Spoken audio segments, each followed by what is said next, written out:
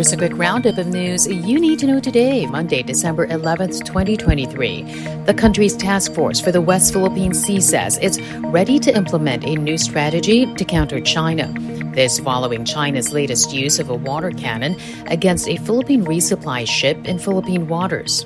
National Security Council Assistant Director General Jonathan Malaya says they will present the new strategy to President Marcos and will implement it once he gives the go signal.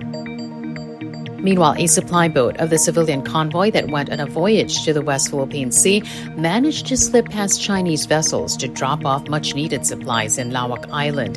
The boat delivered donations and Christmas packages to Filipino frontliners there. The MV Chawi took a different route from the mothership of the Atin Ito coalition, which was shadowed by Chinese vessels. After recovering from COVID-19, President Marcos set for another foreign trip, this time in Tokyo. The president will leave the country on Friday, May 15th, to attend the ASEAN-Japan Commemorative Summit. There, he will meet with Japanese Prime Minister Fumio Kishida and other ASEAN and business leaders. Topping Marcos's agenda, the economy and geopolitical issues, including tensions in the West Philippine Sea.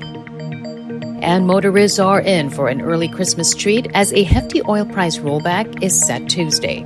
Diesel prices will see the biggest drop of 1 peso and 85 centavos per liter, while gasoline prices will fall by 1 peso and 60 centavos.